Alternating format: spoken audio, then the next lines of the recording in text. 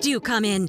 You are most graciously welcome to Tens on Tens, a girl talk comedy podcast in which two tens make top 10 lists about whatever they choose and shoot the shit, as it were.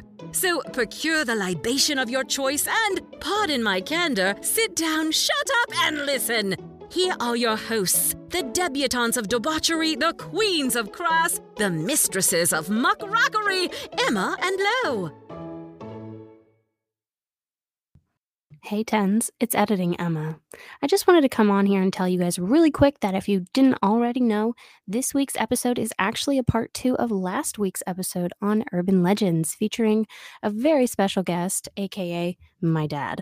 So if you haven't checked that out yet, please make sure you do. I mean, if you don't want to, I can't really stop you, but I really recommend it. It's a good episode. You won't miss out. And if for some reason you don't actually want to do that, then by all means, proceed. We do start about halfway through the list though, so know that. Anyway, enjoy, and I will see you next time. Bye. So what's your number 5? Oh, my number 5 is a creepy one. Okay, here we go. Here's my first cryptid for you. I actually went through this because when we were having our list checked over by Megan, we love you, Megan, thank you. Dad, you're very vague. You're like, I'm going to talk about cryptids. And she's like, okay, which one? so y'all got to know this. So there's a neutral party. Mm-hmm. And this is what I'm really proud of you. This is actually gives you some integrity in the broadcast or in your recording. Listen to me being the retired radio personality talking about this. But what I was going to say is, so each person on the podcast makes their 10s and then they send them to a third person who's a neutral party. And she'll report back, yep, you're good to go, or there's some conflict on these 2 points, so you need to pick other things. Yeah. So I was really impressed by that. It's a good job. Thank you. So hear that, Maggie. You got a shout out. And by the way, Megan, congratulations on getting engaged. Oh, yes. Congrats on your engagement. We are so happy for you. And the ring is beautiful. Thank you. Good job, John. Okay, moving on. So my first, this is my only cryptid now, is the Wendigo. Do you know about the Wendigo? You know, I recognize the name, but I'm not. It's not in context for me right now. I don't know what it is. Yeah, this one I think has blown up in popularity in the past few years through Reddit and creepypastas and stuff. But it's a very, very old legend. It's a native legend, and I originally was going to talk about some other stuff, but I wanted to double check because when you're talking about Native American folklore, there's a lot of stuff that people get wrong, and there's a lot of stuff that certain tribes don't want you talking about to masses of people. Skinwalkers. Mm-hmm. So don't be going on your podcast talking about that crap, guys, okay? Okay. Anyway, this is not one of those things. It's originally an Algonquin evil spirit or creature. We're not really sure. And Algonquins were in the the Great Lakes region. Great Lakes, yeah, okay, Canada and the U.S. Mm-hmm. And then a little bit along Canada's east coast in the forests. And this is a spirit that's heavily associated with the forests and specifically winter, the cold, and when people are more likely to, suffer from famine and starvation. So that's pretty much what he is. But it is a spirit that will possess humans and give them the insatiable desire for human flesh.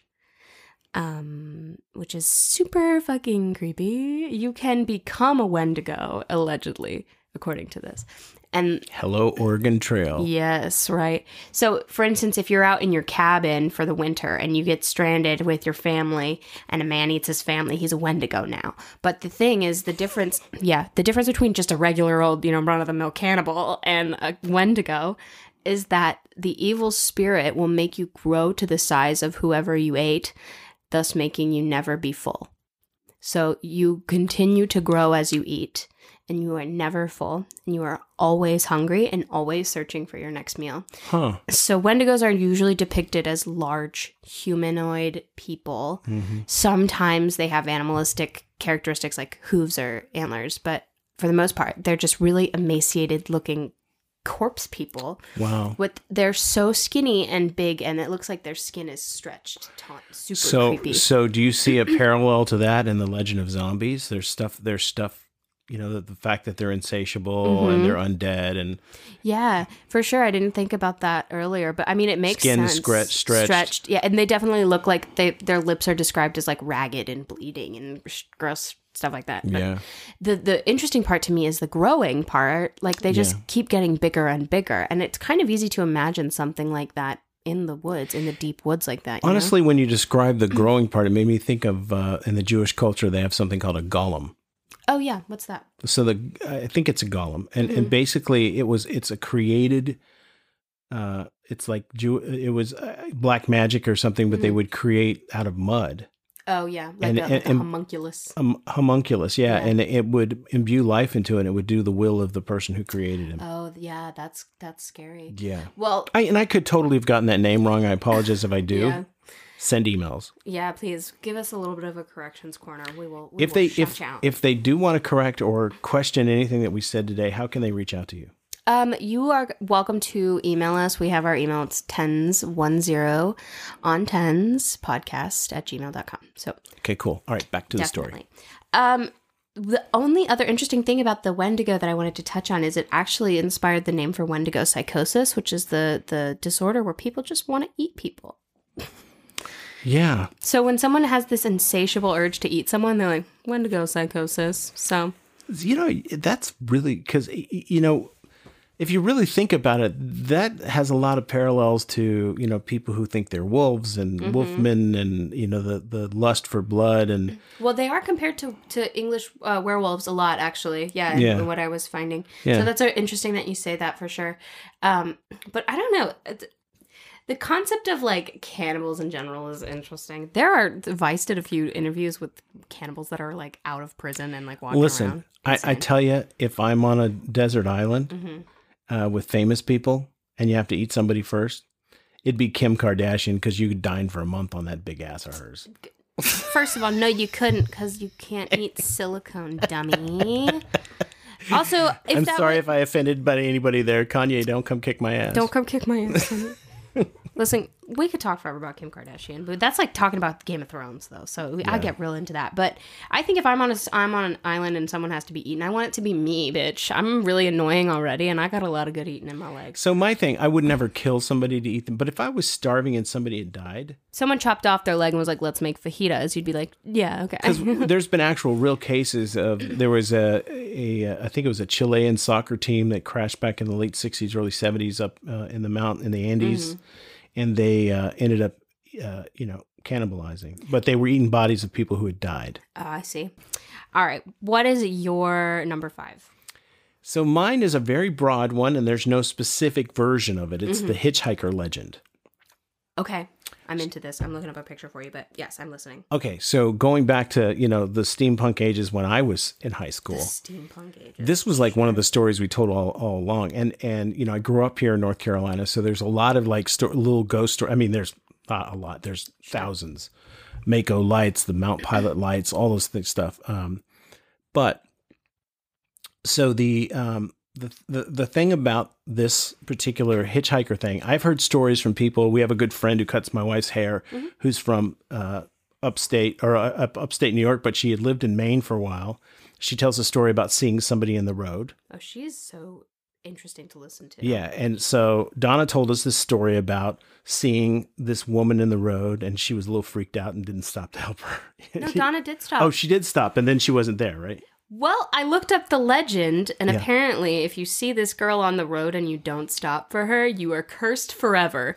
But Donna said she remembered seeing her and being like, what the hell? And stopped her car like briefly to be like, is she okay? Didn't see her and kept moving. And she would do that too. Yeah. But yeah, so she avoided being cursed narrowly. Yeah. Well, that's a whole, one day I'm going to record this whole story because there's a whole other part of this that's just so bizarre. Yeah. But anyway, so this story has been told across the country, and it's been told, there were even 1800 versions of it. People were riding in the carriage and stuff like that.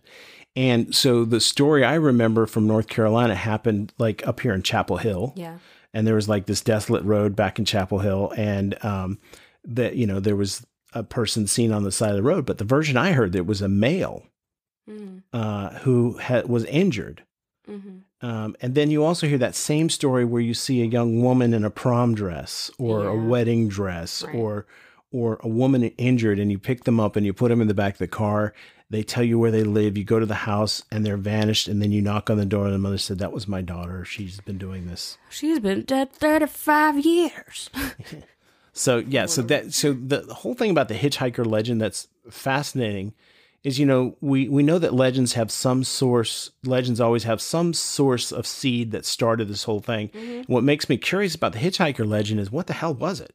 Yeah, because it's because the detail, it's the same story. It's this minor, I was near a swamp, or, you know, minor details are added, but it's the same three elements of the story. I'm driving, I see, I pick up, I go home. It must have happened once for real, I think, to some like Regency era gentleman. Yeah. And then it's just evolved over time. But I believe it happened. I know it happened at least once. I think every one of these stories, something. Well, he was what's that hallucination alcohol? Oh, absinthe? He was drinking absinthe infused with wormwood, and then he saw somebody else. He was getting silly with the green fairy at the debutante ball. With the green fairy. Yeah, you know. Yeah. So what's your number 4? Okay, here's another one I don't think you know about. Have you ever heard of the back rooms? The back rooms? Mm-hmm. Well, I've heard of a back room, and sometimes it's a gambling hall, sometimes it's an abortion clinic, sometimes it's all kinds of different things. Yeah, so what's that? Well, the back rooms, plural, is a really recently occurring urban legend. And you know what, honestly, the term urban legend isn't even fair anymore, because it's not like these things exist just in cities. They're kind of ubiquitous, but the back rooms, we can kind of pinpoint it to around late 2010s, like 2017, 2018. Mm-hmm. And it kind of started on 4chan. Do you know about 4chan, the website? It's like, yeah. Okay. The thread that people were posting on was like, can you show me an image that feels disquieting or off? Like, just show me something. And people were posting pictures of like liminal spaces and stuff. Do you know what that is? Liminal spaces? A liminal space. They smell like lemon? Yeah. No, lemon with an I, liminal. Okay. Yeah. So like some people describe airports at 3 a.m. as liminal spaces. They're like things that exist outside of time almost. Like they're kind of strange and make you feel weird, but not necessarily scared. That's how I feel in the forest at night. Yeah, it's a liminal space. Some people say they feel that way in like any Target. So if I understand what you're meaning, I would say that's kind of like, you know, if you're somewhere, like for me, if I'm camping or something, if you've ever been out in the woods or whatever and you don't even hear animals, it's that absence of energy. Yeah, and a lot of the people that describe this concept of a liminal space use places that are normally bustling with nobody in there, abandoned malls, that kind of thing. Mm-hmm. This specific picture that someone posted was of a abandoned office building. Yeah.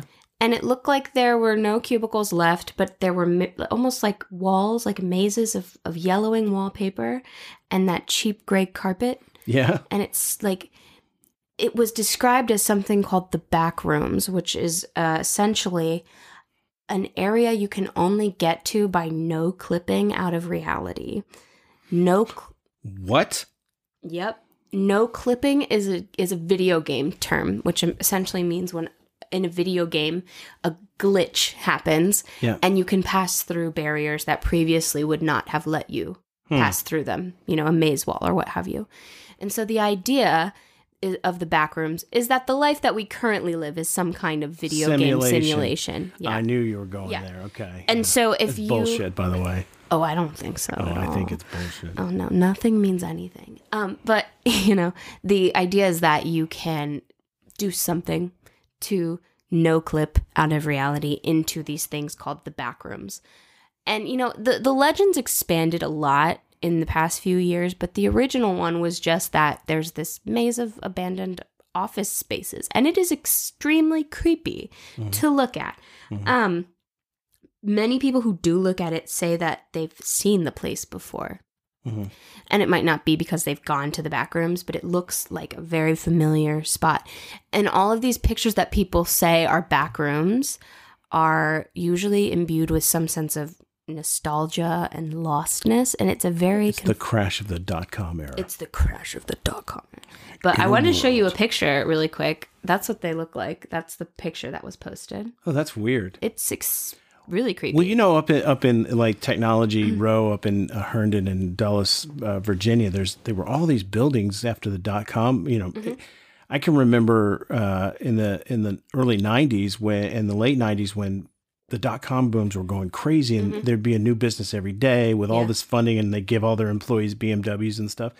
And then you go and look at some of these buildings, and they're still building up there. I don't know why, but some of these buildings are freaking empty. Yeah. Yeah, like these ones. It's weird. But I don't get the whole glitch thing, because it's creepy enough just to walk into one of those huge, 60,000 square foot office buildings and nothing's there. Well, the idea is that outside of the simulation of reality that we're in exists this never-ending expanse of rooms that are empty and make you feel this really deep, weird sense of not fitting in. So a lot of times when people say there's a glitch in the Matrix, or there's or it's a simulation, I had somebody show me this video of a helicopter taking off where the blades weren't moving. He said, "See, this is a glitch in the Matrix. It's not working." And I'm like, "No, that's the frames per second." And I looked at him. I said, "Well, he was shooting at the same frame rate. The rotors were turning around." He looked at me. He goes, "You're a doubter, aren't you?" And I said, "No, I'm a photographer. I know that's what the deal is." So dummy.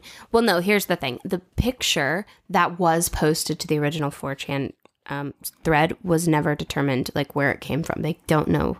Like, they've never been able to place it, which is a little unsettling. So, I mean, maybe it's not, glitching out of the simulation, but it's definitely eerie. It's definitely that creepy. Is weird. I mean, going in those places is unsettling. It deeply. Is unsettling. Yeah, you just imagine some weird little shadow creature to pop out. So, they say a lot of hauntings and stuff like that comes from negative energy. So, one of the things I know about the .com era, a lot of those people were my clients back in the 90s and stuff. I would go in there, and the heartache. Heartache that, these guys would get several rounds of funding, millions and millions of dollars. And then they were basically trying to create air from nothing.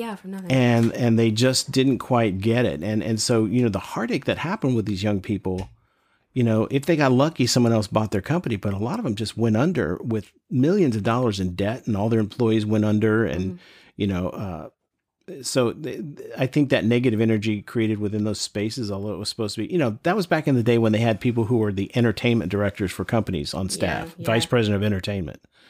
So it was crazy. So anyway, you want to know what my number 4 is? This is a good one. Yeah. So somebody we both know and love is my dad. Yes. And my dad attended Georgetown University in Washington, D.C. Oh, yeah. With a fellow named Bill Blatty, also known as William Peter Blatty. And William Peter Blatty is who? He's the author of The Exorcist. The Exorcist, that's what it is. So now, Mr. Blatty and my dad both came from Brooklyn, New York, so they knew each other as younger people and knew each other at Georgetown. Bill Blatty was about a year and a half or 2 years older than my father. So the thing you need to know about Blatty is he wrote like the Pink Panther scripts. I mean, he was a prolific writer, and a lot of the stuff he did was comedy or social commentary and stuff like this. He'd never written anything dark like The Exorcist. So he wrote The Exorcist, and the basis of the story for The Exorcist was, at the time my dad and Bill Blatty were at Georgetown, there were some priests that had dealt with possessions in South America and Africa and stuff like that. And they were talking about the existence of evil presence or possession, or whether it's just a manifestation of a psychological disease or whatever. Simultaneous to that, in Maryland, the story of Reagan, the girl who gets possessed in The Exorcist, is based on the story of a young man who wasn't a Catholic. And he was, I think, and the reason why I say not a Catholic, because the Catholic Church actually got involved to help this family. This kid was levitating. He was speaking in tongues. He was doing all kinds of crazy stuff. And he actually he stayed the rest of his life, he stayed in a church mental facility in the Midwest, I think is where all kinds of crazy stuff happens. So they never really could prove conclusively whether that was a psychological disorder or he was possessed. So I did some digging into the concept of possession. And for me, like for The Exorcist, that book and that movie are still the most terrifying things I've ever read. Yeah. And the reason why people are so afraid of that is that we're born with, and we're taught the concepts of good and evil. If you're bad, you're going to go to hell, right? Yeah. Now, whether, as I've gotten older, I kind of feel body is energy and energy goes to places. I do believe evil exists in the world. I mean, we're witnessing that today with Putin and Ukraine. Yeah. I do believe evil exists, and I don't know what the source of that evil is, but there's certainly a tangible thing about it. We've all met people who are evil. And we've all seen things that evil people have done. So I do believe in the concept of evil. Whether I think that's the devil, I do believe it could be a demon. It could be, a negative spirit. But some of these cases of possessions are just mind-blowing. I know. Mind-blowing. Like, you'll have a 12-year-old kid speaking Aramaic. It's not like he's mimicking Spanish or Latin. He heard somebody say, he's speaking Aramaic, a dead language. Yeah. So I don't know. How do you feel about it? Do you believe that there is an evil and possession is possible, or do you believe it's all psychological? Oh, yeah, no, I definitely do. I think when people are like, oh, well, maybe it's psychological. I'm like, you're going to tell me he was levitating and it was for normal reasons? Well, we know that there are monks that can levitate.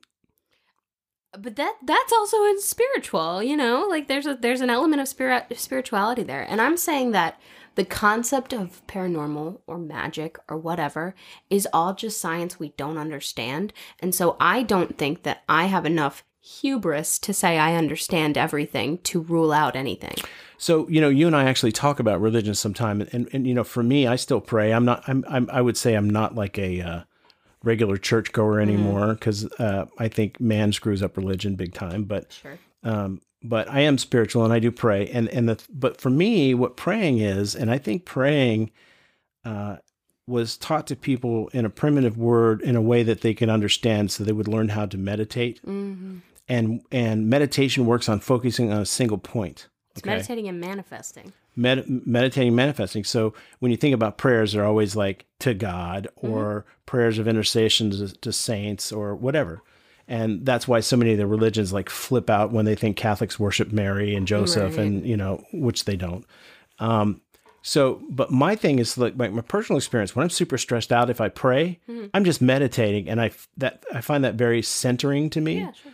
Because it's like a mantra. Yeah. And it's just, if I sat here and did, like a, I'd get the same experience. Sure. So I don't feel like praying or any of that stuff brings me closer to God. But I will tell you that there are times in my life where I've been really beaten down, really stressed out, especially when you were a little baby and we had no money and we're just, and I can remember praying and feeling this whole sense of, okay, it's gonna be all right. Yeah.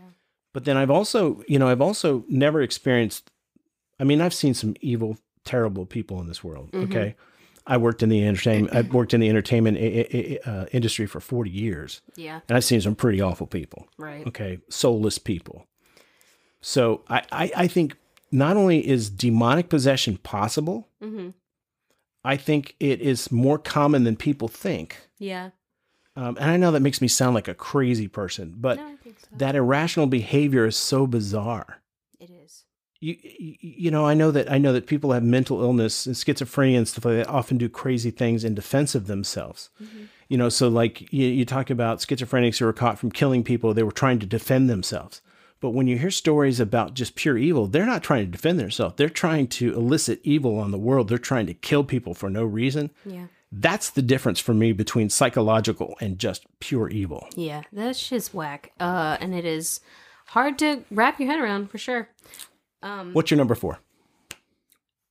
Mine is in a similar vein. We were talking a little bit about the devil here. This is one of my favorite topics of all time, and it's one of yours, too. And it is the 27 Club.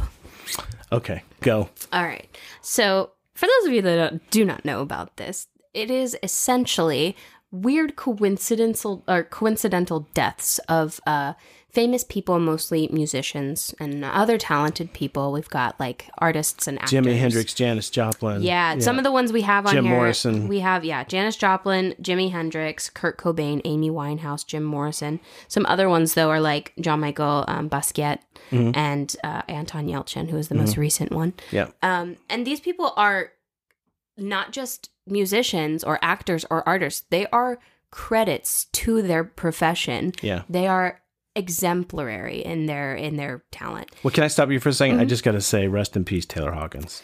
Broke my heart. Yeah, we're sorry to hear about it. It's always sad when that happens, but I think in general, it's even worse when it's somebody young who is just... Well, he was 50. Yes, he was 50. And that is very young. But when you talk about people like Kurt Cobain or Amy Winehouse, who are the people that I consider my touchstones in this, because that's who my generation knows the most.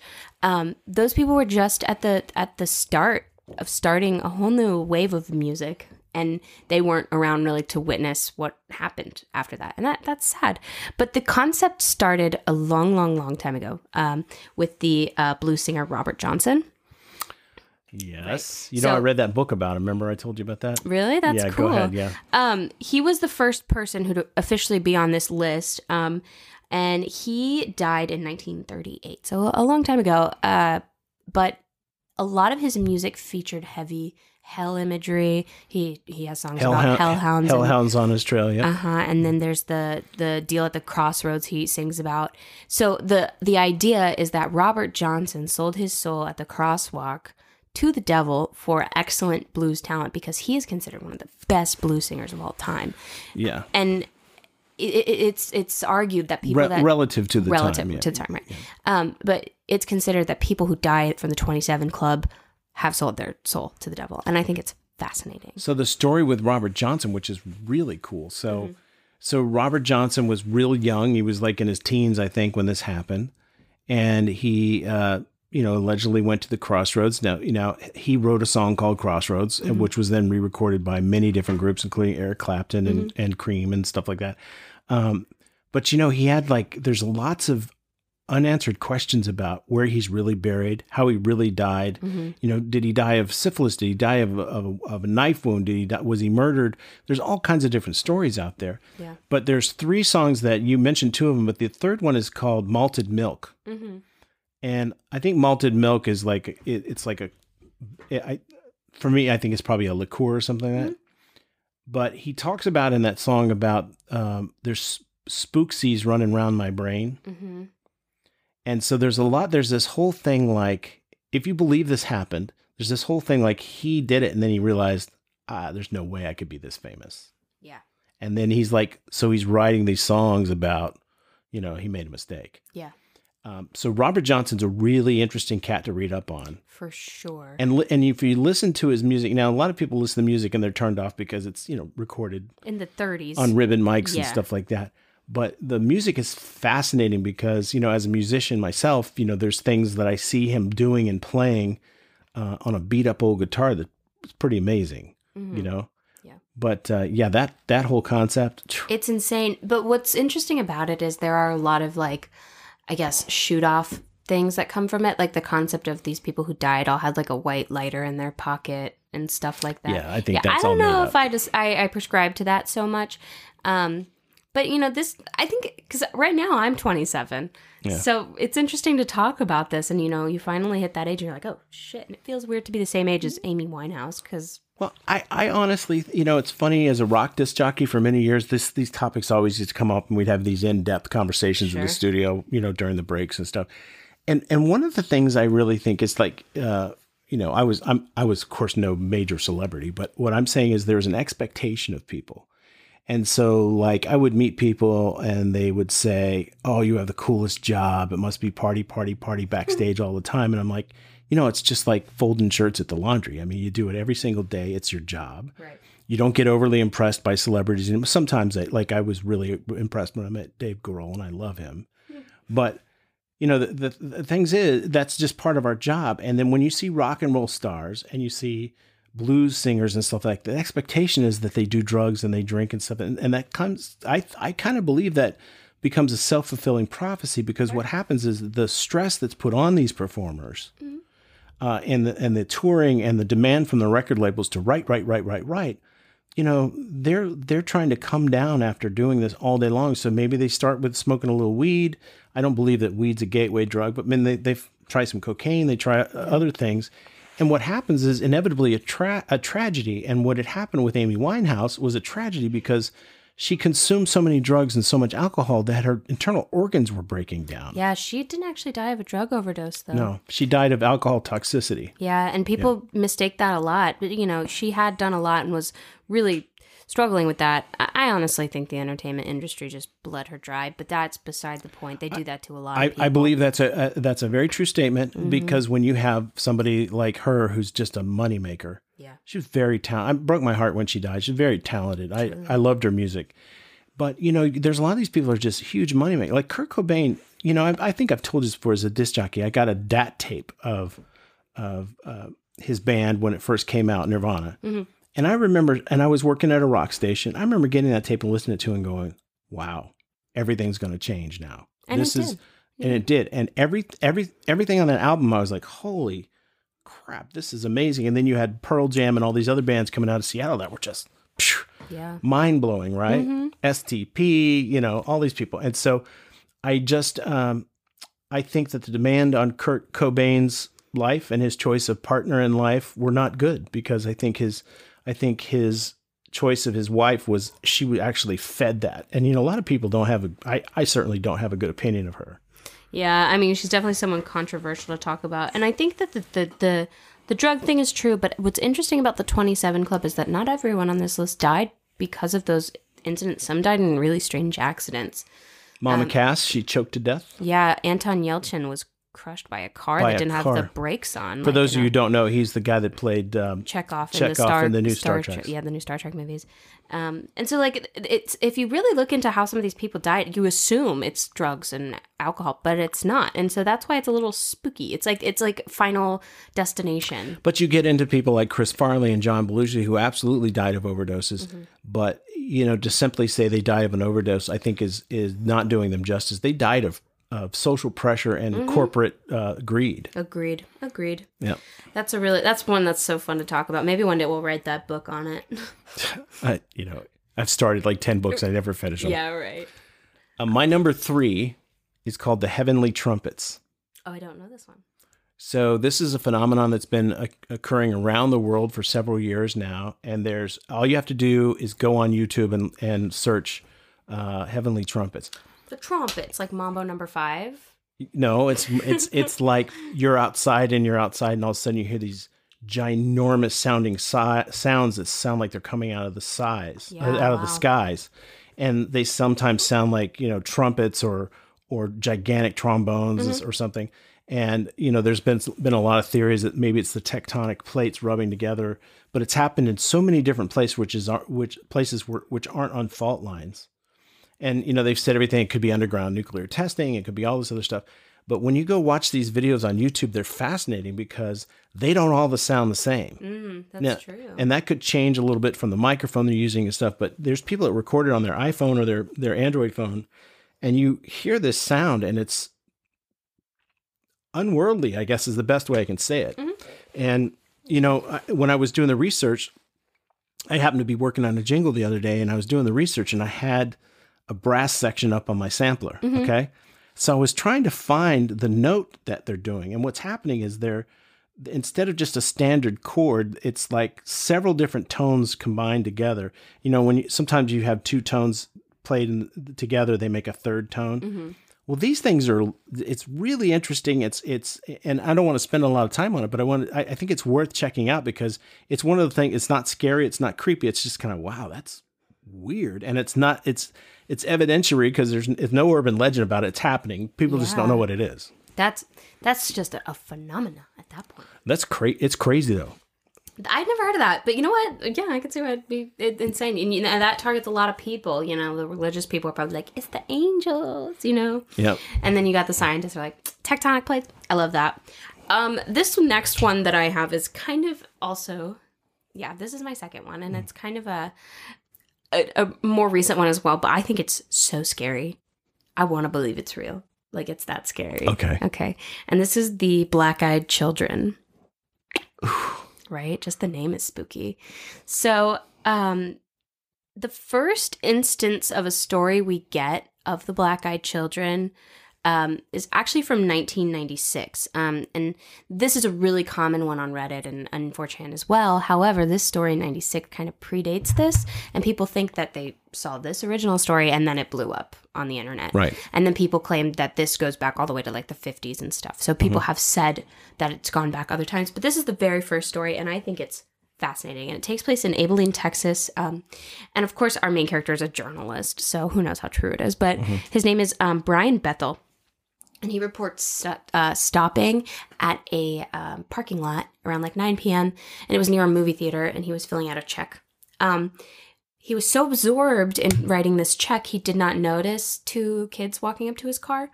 And they were normal kids, and they knock on the window, and he rolls it down, and they're like, "Hey, man, we don't have money for our movie that we want to go see. We left it at home. Can you give us a ride back, and then we'll be back for the movie?"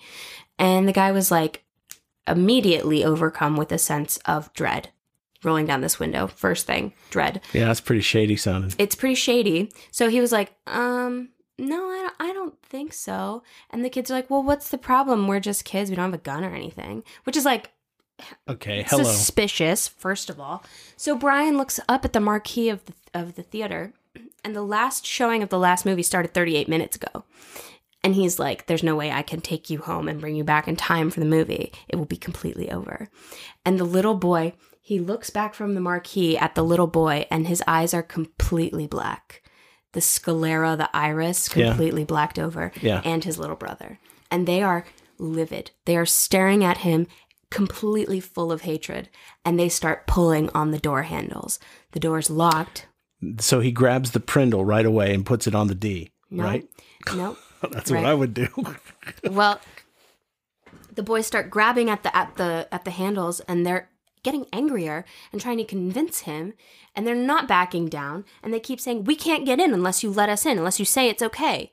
And they're getting angrier and angrier, and he's just like, "You know what, fuck this," and he leaves. Do you know that's an interesting point that you made about we can't come in unless you let us. And that is a common theme around werewolves and vampires and demons and all kinds of stuff. You know what's interesting? I saw this woman on TikTok who had a major in folklore, which I didn't know that was even possible. I took folklore in college. So cool. It was great. Yeah. She said, "Don't ever have a welcome mat that says 'come in' on it, or you will have vampires up your ass." Sorry. Yeah. It's a one of those loopholes. Well, you know, so when I took the folklore class, I needed some extra credit, so I took this class, and it ended up being my favorite class in college, okay? And they talked about a lot of stuff, you know, during the 70s, there was a big thing about pyramid power. Okay. And my mom, and I was fascinated by pyramid. People would sit under pyramids and stuff like that and get energy and stuff like that. My mom, you know, she's a little gal from Texas and lived in the country and stuff, and so she had a very simple, she said, you know, you don't want to open yourself up to things that you don't understand, right? And I remember her saying that, and it was kind of ominous when she said it to me. But when I was in this folklore class, the very first thing he said on the very first day, he said, "There's a lot of strange things in the world that we're never going to understand.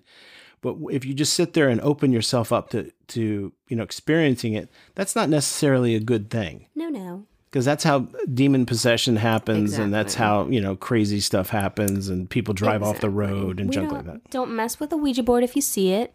Step away from it. No. Don't be doing that Bloody Mary shit. We could actually probably do a whole episode on Ouija boards, because I can't believe a toy company ever put that out. Oh, I can. But the other interesting thing about the black-eyed children is there are not many reports of people who have let them in, because obviously if they're demons, they're killing your ass. But there is one.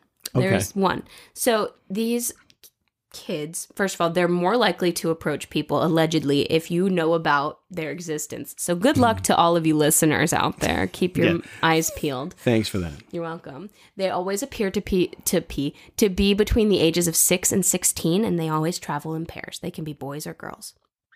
They will come up to your car or to your house, being like, "Can we call our parents?" Saying we're selling magazines. Yeah, right.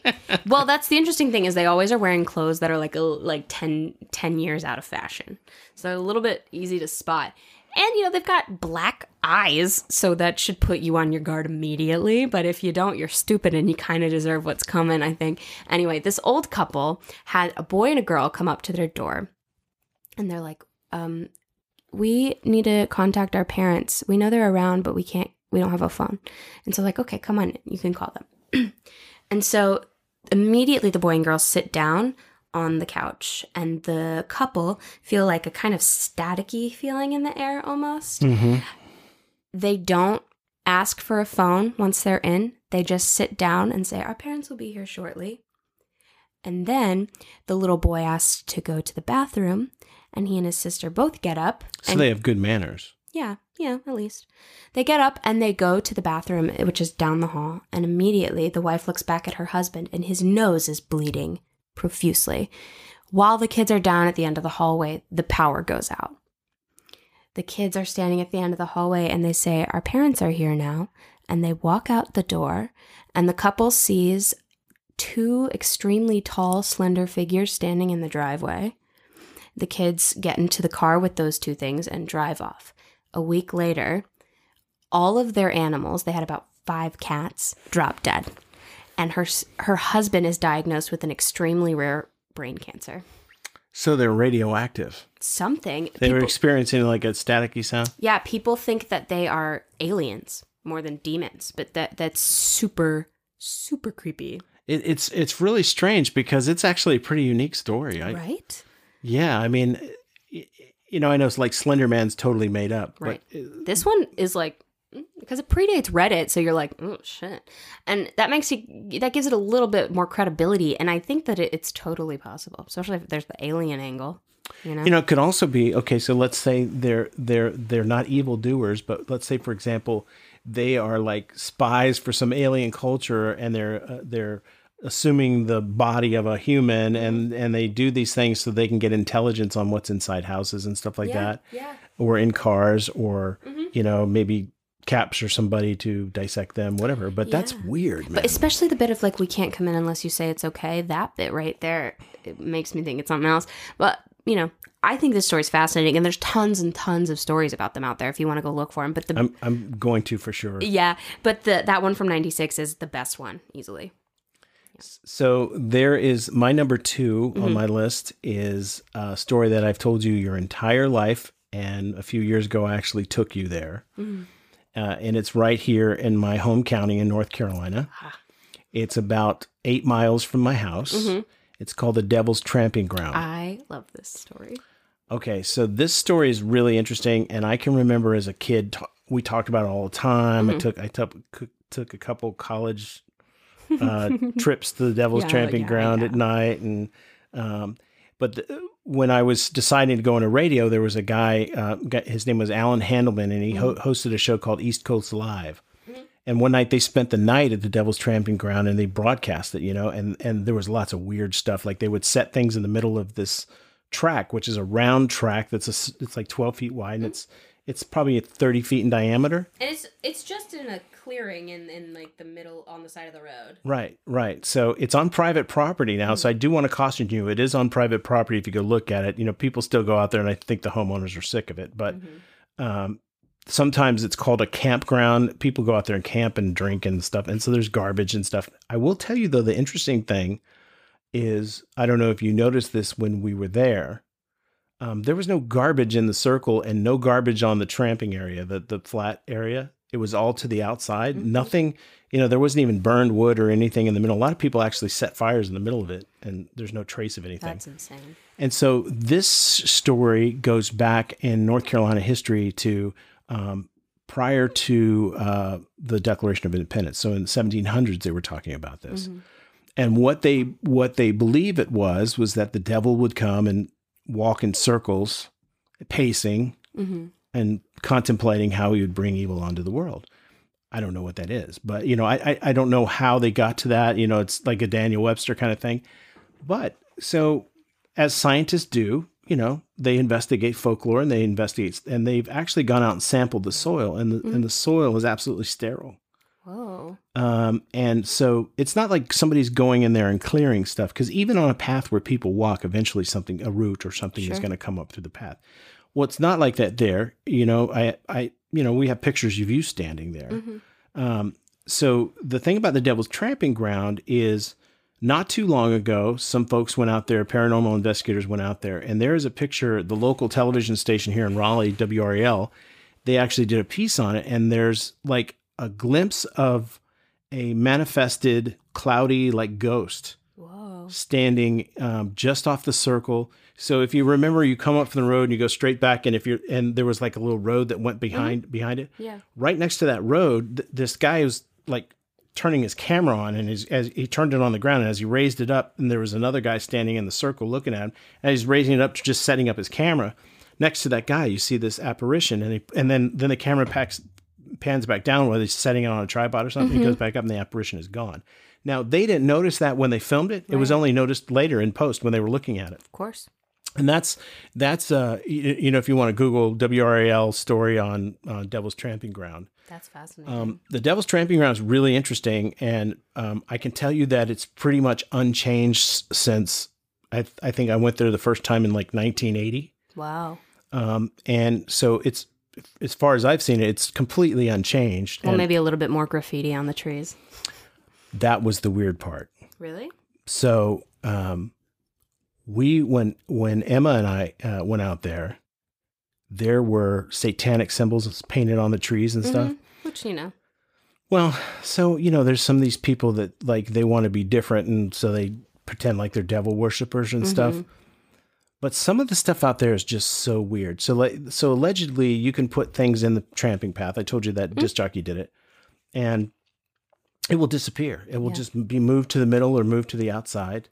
And really nobody can explain, because everything around there is beautiful pine trees and there's farmland around there and everything. So there's no real reason that soil just there would be, because outside the circle and on those trails and stuff, it's not sterile. Yeah. So just that soil there, I was talking about this with a buddy the other day, saying, well, maybe a spaceship landed there. Oh shit! That would mean why all this stuff's like sterile. So we know if that happened, that would have to have been in the early 1700s. So if you start digging into this, you'll see there's newspaper stories and stuff from the 1700s where they're talking about that. That's crazy. That's insane. Because if it's magnetized, the magnetized like ground. I don't know, but right? they said they've dug down into the ground and they see kind of a bluish hue to the soil and stuff. So it's really I drive by it pretty. I drove by it the other day, and it's just really, and you can't help when you drive by it, because it's actually on Devil's Tramping Ground Road. Oh, okay, makes sense. Yeah, and so as you go down that road, you just are kind of compelled to look for it. I don't know what it is. Like you want to, I know exactly where it is, but things change over the years since I first saw it. So farms have gone up, and trees have gone up and stuff. But I can tell you, when I get within a mile of that place, I start looking to the left side of the road, and sure enough, you pass right past it, and there's a historic sign, Devil's Tramping Ground. That is so cool. And like I said, we're so lucky to be in a place that has cool folklore. Because some people, out in the Midwest, what do y'all got? Corn ghosts? Sorry, love you very much, but... Oh, no, there's some badass ghosts in the Midwest. Oh, yeah, because what else they got to do other than haunt people, don't, I used to live in the Midwest. Stop that. Sorry to my Midwest listeners, but y'all, come on now. No, listen, y'all, you're just fine. You're the breadbasket of America. Thank you for the bread. Thank you for the corn. And the corn. And the sorghum. Hell is real. Shut up. Anyway, okay, so this is my last one. This is your number one? Okay, this is my number one, yeah. Thank you. It is the Bell Witch.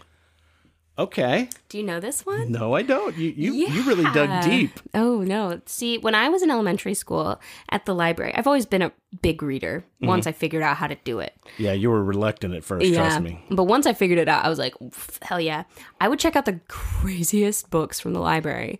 And I didn't even realize these were at the elementary school library, but I loved horror. I loved reading horror. I would never read it at night. But I would read it in the day, all day. People, let me just tell you something. I would pay the price with the nightmares and... Daddy. Yes, but I could not get enough. And I read so much like folklore books. And there was this one I checked out. And the first time I read about it was in the 4th grade. And so I've known about this one my whole life. And I'm surprised that you haven't either. Because it's one of the more famous ones, actually. And it's the only haunting I have on this list. But it's unique in that it's not like a ghost that you see appear. And it doesn't do anything. Because ghosts can't really do anything. But poltergeists can. Yeah, well, yeah, I know that. Poltergeists are crazy. Yeah. I can't believe we didn't talk about that before now. Well, so we're going to talk about it right now. Poltergeists are crazy. And if you don't know what the difference is, essentially a poltergeist is a ghost that can move something. That's it, really. But they usually appear with adolescent males or females. They usually manifest around children who are going through puberty. But this particular haunting is not often described as a poltergeist and is often described as a witch or even a djinn, like, a genie, right? Yeah. So this is where it's really interesting. So I'm going to read what I wrote to you because I don't want to miss anything important. But essentially, the Bell family of Robertson County, Tennessee, from 1817 to 1821, so this is an older one, experienced several attacks by an invisible entity that was able to speak, affect physical environments, and shapeshift. So it goes crazy, okay? It became so well known that it even attracted the attention of President Andrew Jackson at the time, and he and his men, when he was a general, visited, and I'll tell you about that too. But it started off easy, knockings, right? Dog fighting sounds, dragging chains, that kind of thing. Yeah. And what's up with the chains? Yeah, I don't know. Yeah. Well, there's actually, I think, a reason for this. They think that this particular ghost, who, when it first spoke, identified itself to be someone named Kate Batts. Kate Batts was their neighbor they didn't have next door neighbors, but she lived on the closest, plot farm of land. And she had been in a land dispute with John Bell, who was the head of the household. On her deathbed, she swore she would curse and haunt him. Real estate, it's a bitch. Mm-hmm. Yep. And so this is Kate doing this, allegedly. And I think it'd be funny if someone who is like, I'm going to haunt this motherfucker till he dies. It's like, what's ghosty? Chains, baby. Right. That's what I'm getting the vibe from. Yeah. So obviously she targeted John Bell. Mm-hmm. He received the worst of it. Mm-hmm. However, their two children, they had John Bell Jr., and Betsy. Betsy was the other person who received a lot of the bad. And how old was she? Betsy was older. She was about to be married. She was actually engaged. And interesting stuff started happening. I'll get into that. So John Bell would be slapped. He would be pushed. He would have his hair pulled, pin stuck in him. He would be slapped. All of these things. And Kate would laugh at him and sing about how terrible he was, throw dishes at him, crazy shit like that. She would do it to Betsy too. But Kate loved Mrs. Bell and John Bell Jr. She showered them with fruits that would appear out of midair. And she called them the most perfect people in the world and loved Except for them. the husband. She was like, I will kill John Bell. I will kill Betsy Bell. No one knows why she was targeting them specifically, at least Betsy. But the other two, she was lovely to them. And people started hearing about these things happening and started visiting the Bell family. And Kate Batts' ghost would interact with guests. She would shake their hand and have full conversations with them. So she apparated and they saw her. No. She would stay invisible. Occasionally, you would see an apparition of a black dog or a young girl. But for the most part, she would be completely invisible, but hold complete conversations and shake people's hands. She was really pissed. Really fucking mad. Really pissed because that energy, Yeah. When Betsy got engaged, Kate didn't like it very much, and she did everything in her power to drive the fiancé away, which eventually did happen. Mm-hmm. Some people think that Betsy's ex-boyfriend is the person behind all of the hauntings because he wanted her to marry him instead. You know what? This is starting to sound familiar. Yeah, it's super famous. However, I don't think it's easy to explain how fruits appear out of midair or dishes being thrown when he's not even around. Could happen, though he did end up marrying Betsy. So her fiance was driven away, and then her ex-boyfriend married her. Anyway, so can I throw in just a hypothesis there? Oh, sure, but there's more. Oh, keep going then. Okay, so a few years down the line, John Bell dies, and he has been poisoned, and Kate Batts shouts, "I killed him! I poisoned him!" admits to it. This is a poltergeist. The poltergeist. At his funeral, she is heard singing loudly like sea shanties and drinking songs. Wow. When he dies. Yo ho, boil the men down. Yep. And after that, well, I think before this had happened, this is when General Jackson came through. He visited because he was really interested in this stuff. So he and all his men got in a little wagon and pulled it up to the Bell House, but the wagon got stuck in the mud. And they tried to move it. They could not. All of these soldiers are out there pushing this wagon and can't get it to move out of the mud. They took all the wheels off. Nothing was wrong with the spokes. And it was only when Jackson was like, it must be the witch, that the witch was like, damn fucking straight, say my name, motherfucker, and let the thing move after that. I never get used to you cussing. Oh my God. Well, anyway, that's what happened. But it was only after he admitted that it was her that she was like, yep. And it just moved. And you shall pass. And ye shall pass. Exactly. So that happened. Anyway, after John Bell's death, he dies and then Junior becomes the man of the house, right? So Kate says, you got this. I'm going to fuck off for a little bit. I'll be back in 7 years. And no, shut up. Yes. She said, you got it. I'm leaving. Bye. Because she thought he was one of the perfect people. Yeah, she's like, I love him. And she's like, I'm gone. Mm-hmm. So 7 years go by. Betsy gets married. John Jr.'s running the estate. And she comes back. She does not haunt them, though. She regales the Bell family with prophecies of the Civil War and both world wars. And says, okay, I'll be back in 107 years. And she leaves. Now, 107 years is about 1935, 37, right? And it's debated which one. At the time, I think it's John Bell's great-great-grandson is Charles Bailey Bell. He writes a book in 1934 called I think it's called like The Bell Witch or Ghost of My Family or something like that. And the book gets really popular. And by 1937 reaches this peak of fame, and there is this Bell Witch frenzy. Everyone's like, the Bell Witch is going to return, and blah, blah, blah, blah, blah. And there were like placebo effect things happening and people claiming there's a cave that was haunted. Yeah. She did not actually come back for anything that we know of that's been reported, but people argue that this media frenzy about her is her coming back 107 years later. Or it could be, or she came back and said, look, this is crazy, there's no way to keep a secret now. Yeah. But I mean, seriously, it's so fascinating. I think Andrew Jackson's even quoted saying like, I'd rather fight the British in New Orleans than go back to the Bell House ever again. Like, it's a really intense, one of the most intense. Okay, I'm going to find a book and read it. I was about to say earlier I had a hypothesis, but then you kind of blew that out of the water with the coming back in 7 years and stuff like that. So, the Salem witch trials went on, and some theories is that the grain was infested with mold and was causing these hallucinations and all this other stuff. Yeah, we talked about that in episode 1. Yeah, cool. So anyway, that's it. So you want to know what my number 1 is? Yes. What is the king of all paranormal things? Is it the boat? It's Bigfoot. Oh, not the St. Mary's boat. That's pretty good, though, if you don't know about that. Bigfoot. I wouldn't call that a ghost story. Bigfoot's real, I would say it's paranormal. So, sure. So here's the thing. I know for a fact that Bigfoot exists. Yeah. My sister-in-law is a fucking Bigfoot. Okay, tread carefully. I'm just saying, man. She is a Bigfoot. I mean, what women? I mean, I'm a big dude. I wear size 13 shoes. And she used to steal my shoes and wear them around, and she carried her children on her back and stuff like that. So Oh my God. I'm not saying her name or anything. I'm just saying I'm convinced. That is Sasquatch. So in all seriousness, talking about Sasquatch, Yeti, Bigfoot, the skunk ape, all the different things. So over the years, people say, well, if it really exists, why don't we have better evidence? Okay. So I go back to the Dick deer. They'd been looking for that thing for 1,000 years or something. Yeah. And they found it. So what I think is this.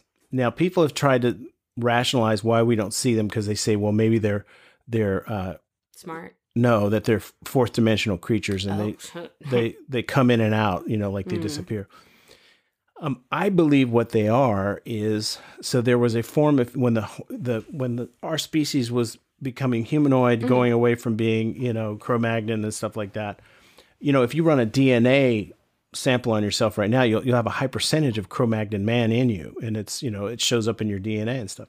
But there was another offshoot from us, and there's actually several offshoots. And they've discovered some recently, like in Africa, the oldest human, what they think was kind of an ape-like human thing. And look, some people don't believe in evolution and stuff, so that's fine. I mean, I'm not trying to offend you, but I am. I'm stupid. No, don't do that. It's complex. When people believe that kind of stuff, you're attacking their faith, and that's not something you should do. I don't agree with them, but if you don't believe in evolution, just stop listening to my fucking podcast. Get out of here. Bye. Okay. Well, you need to be nicer. Anyway, so it's such a dad thing to say. But so the thing is, there was a species called Gigantopithecus. And Gigantopithecus, and actually to be more accurate, I think my sister-in-law is a Gigantopithecus. But you need to be nicer. well, I'm just talking about facts. Okay. But so Gigantopithecus was a humanoid species that was somewhere between Cro-Magnon man and human, and excessively large, above 7 feet, 10 feet, 11 feet, stuff like that. Yeah. Had very humanoid features and stuff like that. And they've actually found bones of Gigantopithecus and stuff like that. Right. So that the story of like American Indians, or I shouldn't say that. I'm sorry, Aboriginal Americans and stuff like that. They came across. They're saying that they, and dinosaurs too, came across the Bering Straits from what is now northeastern Russia, right, into Alaska, and came down into the country as a natural kind of a, because we know that the species actually traveled with the hunting. Right. So they may have come to this country. The Aboriginal Americans were actually not Aboriginal here. They were probably from Europe or something and came through there. And look, this is just years of reading that, and I may be mashing all this up and bastardizing all this, but it's my story, so shut up. So anyway, these reports of Bigfoot, one of the common stories is, one of the common elements is, when they are seen, witnessed, smelled, or heard, they're always in very remote areas. Okay. The skunk ape is out in the Florida Everglades, and there's some hairy creatures in New Jersey. They've reported them all up and down, right, the Appalachian Trail and stuff like that.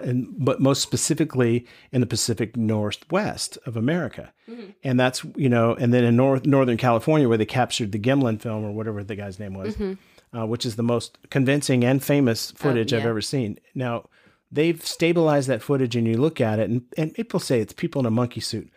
But, this thing has breasts. Yeah. That are moving and bouncing as it walks. They're breastly, boobily bouncing. Yeah, and also it also has muscular that you can see the muscles rippling in the legs and the haunches and the arms when it's walking. Yeah. So you couldn't see those things through an ape suit. Now, do I believe there's a lot of fraud in the search for cryptids? Absolutely. I think there's a lot of stupid people in the world. But the possibility that something like that exists, this is a big world. And even though there's a lot of people and a lot of development and stuff, people find things all the time and they're like, I don't even know what this is. I don't know what this is. What is this thing? Yeah. And so I think it's totally possible that Bigfoot exists. Oh, yeah. And I think that they are evolved enough that when one of them dies, they are buried. Yeah. Because I've started to read stories about how they believe that they are in family groups. Okay. And some of the footage you've seen recently that has come out in the last 10 years shows, Bigfoot's holding babies. There's a couple of really famous ones that show that. And there's one guy who claims to have spoken to a Bigfoot and has him on tape. What? Yeah. I've never heard of that. Yeah, that one's crazy. What does a Bigfoot say? So I love beef jerky. No, when he talks to this guy, and it's called I want to call it the Ontario Project or something like that. But this guy would leave like little gifts for them, like little apples and stuff, and they would come back and they would return like dolls made out of sticks or like balls made out of sticks and stuff like that. Are you sure that's not just the Blair Witch? No, that's funny. But he would like find handprints and footprints near his car and stuff like that, and he would camp out in here. And the tapes I've heard, I remember playing for your grandfather, and he had just flipped his wig right out. Oh my gosh. But this whomever they're talking to, so all of that's possible to recreate in a studio. Yeah.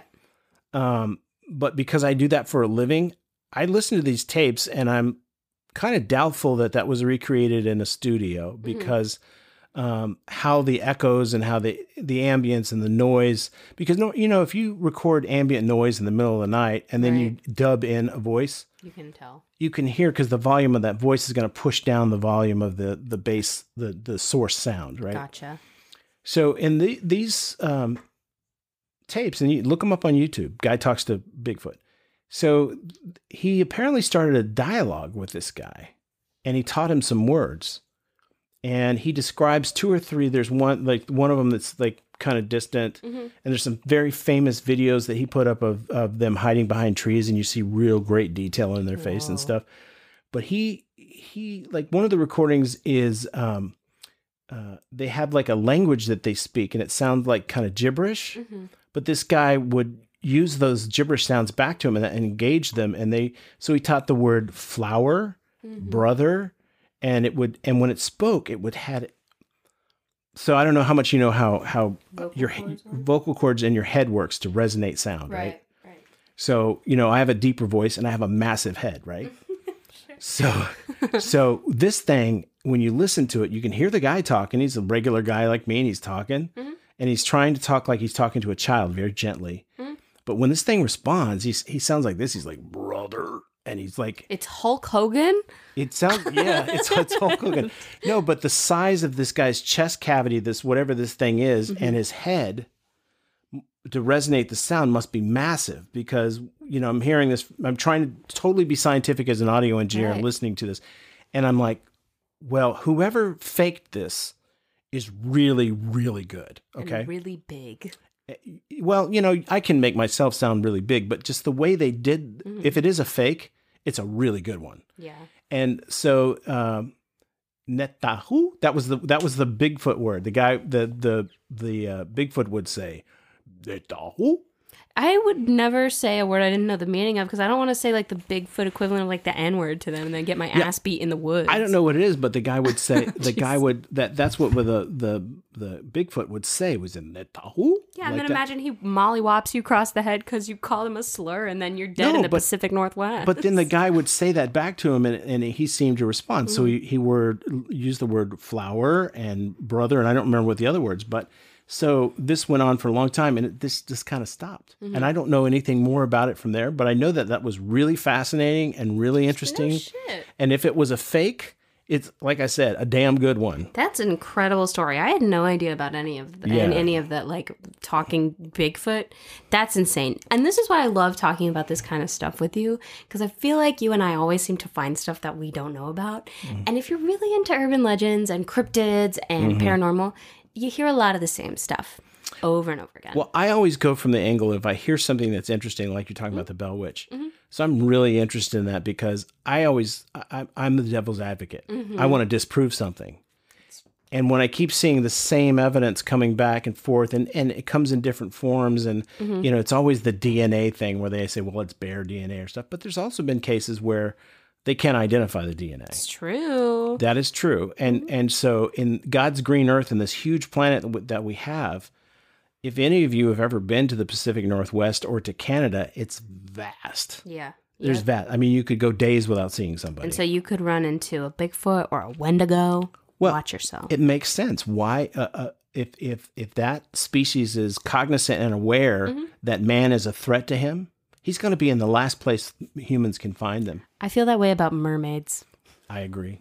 It's all real, and nothing's real at the same time, because we live in a simulation, right, Dad? Yeah, absolutely. Right, whatever. So I think with that, we're going to wrap it up, because I think this was a bit of a long one for you. What are we at? I think we're 2 hours and 15 minutes. Hey, what's up? Hey.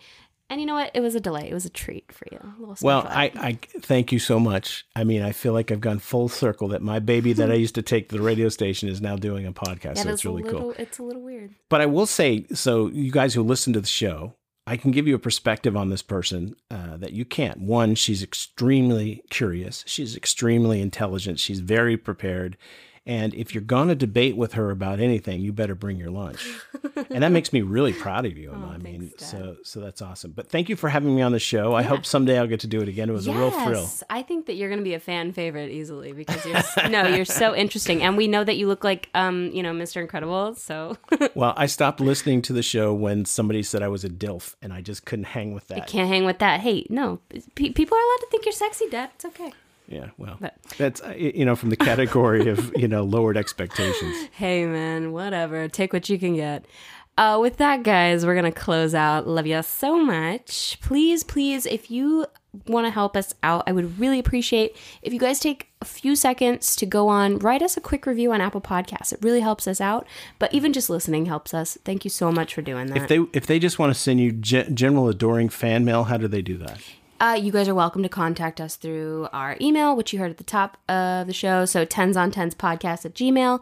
And then it's the same handle for our Instagram and our Twitter and our website. So we have all of those available. And so can you spell out the website again? Yep. It's 10SON10spodcast.com. Yep. And we can try to get some of these pictures I referred to into your social media. Yeah, definitely. They will be on the Instagram. Do not worry. And we'll post them on the website too. Why not? A lot of cool stuff. So you know how I used to finish my show every day? How's that? See you next time. Adios, muchachos. It has been so lovely having you in for our little tete-a-tete. If you have any further tittle-tattles or salacious salutations, you may contact us on the World Wide Web at 10s-on-10spodcast.com. Or you may follow the ladies on Instagram, Twitter, and TikTok at 10s-on-10s-podcast. That's 10SON10S podcast. Or via email at 10s-on-10spodcast@gmail.com. Until next time, ta-ta and toodaloo.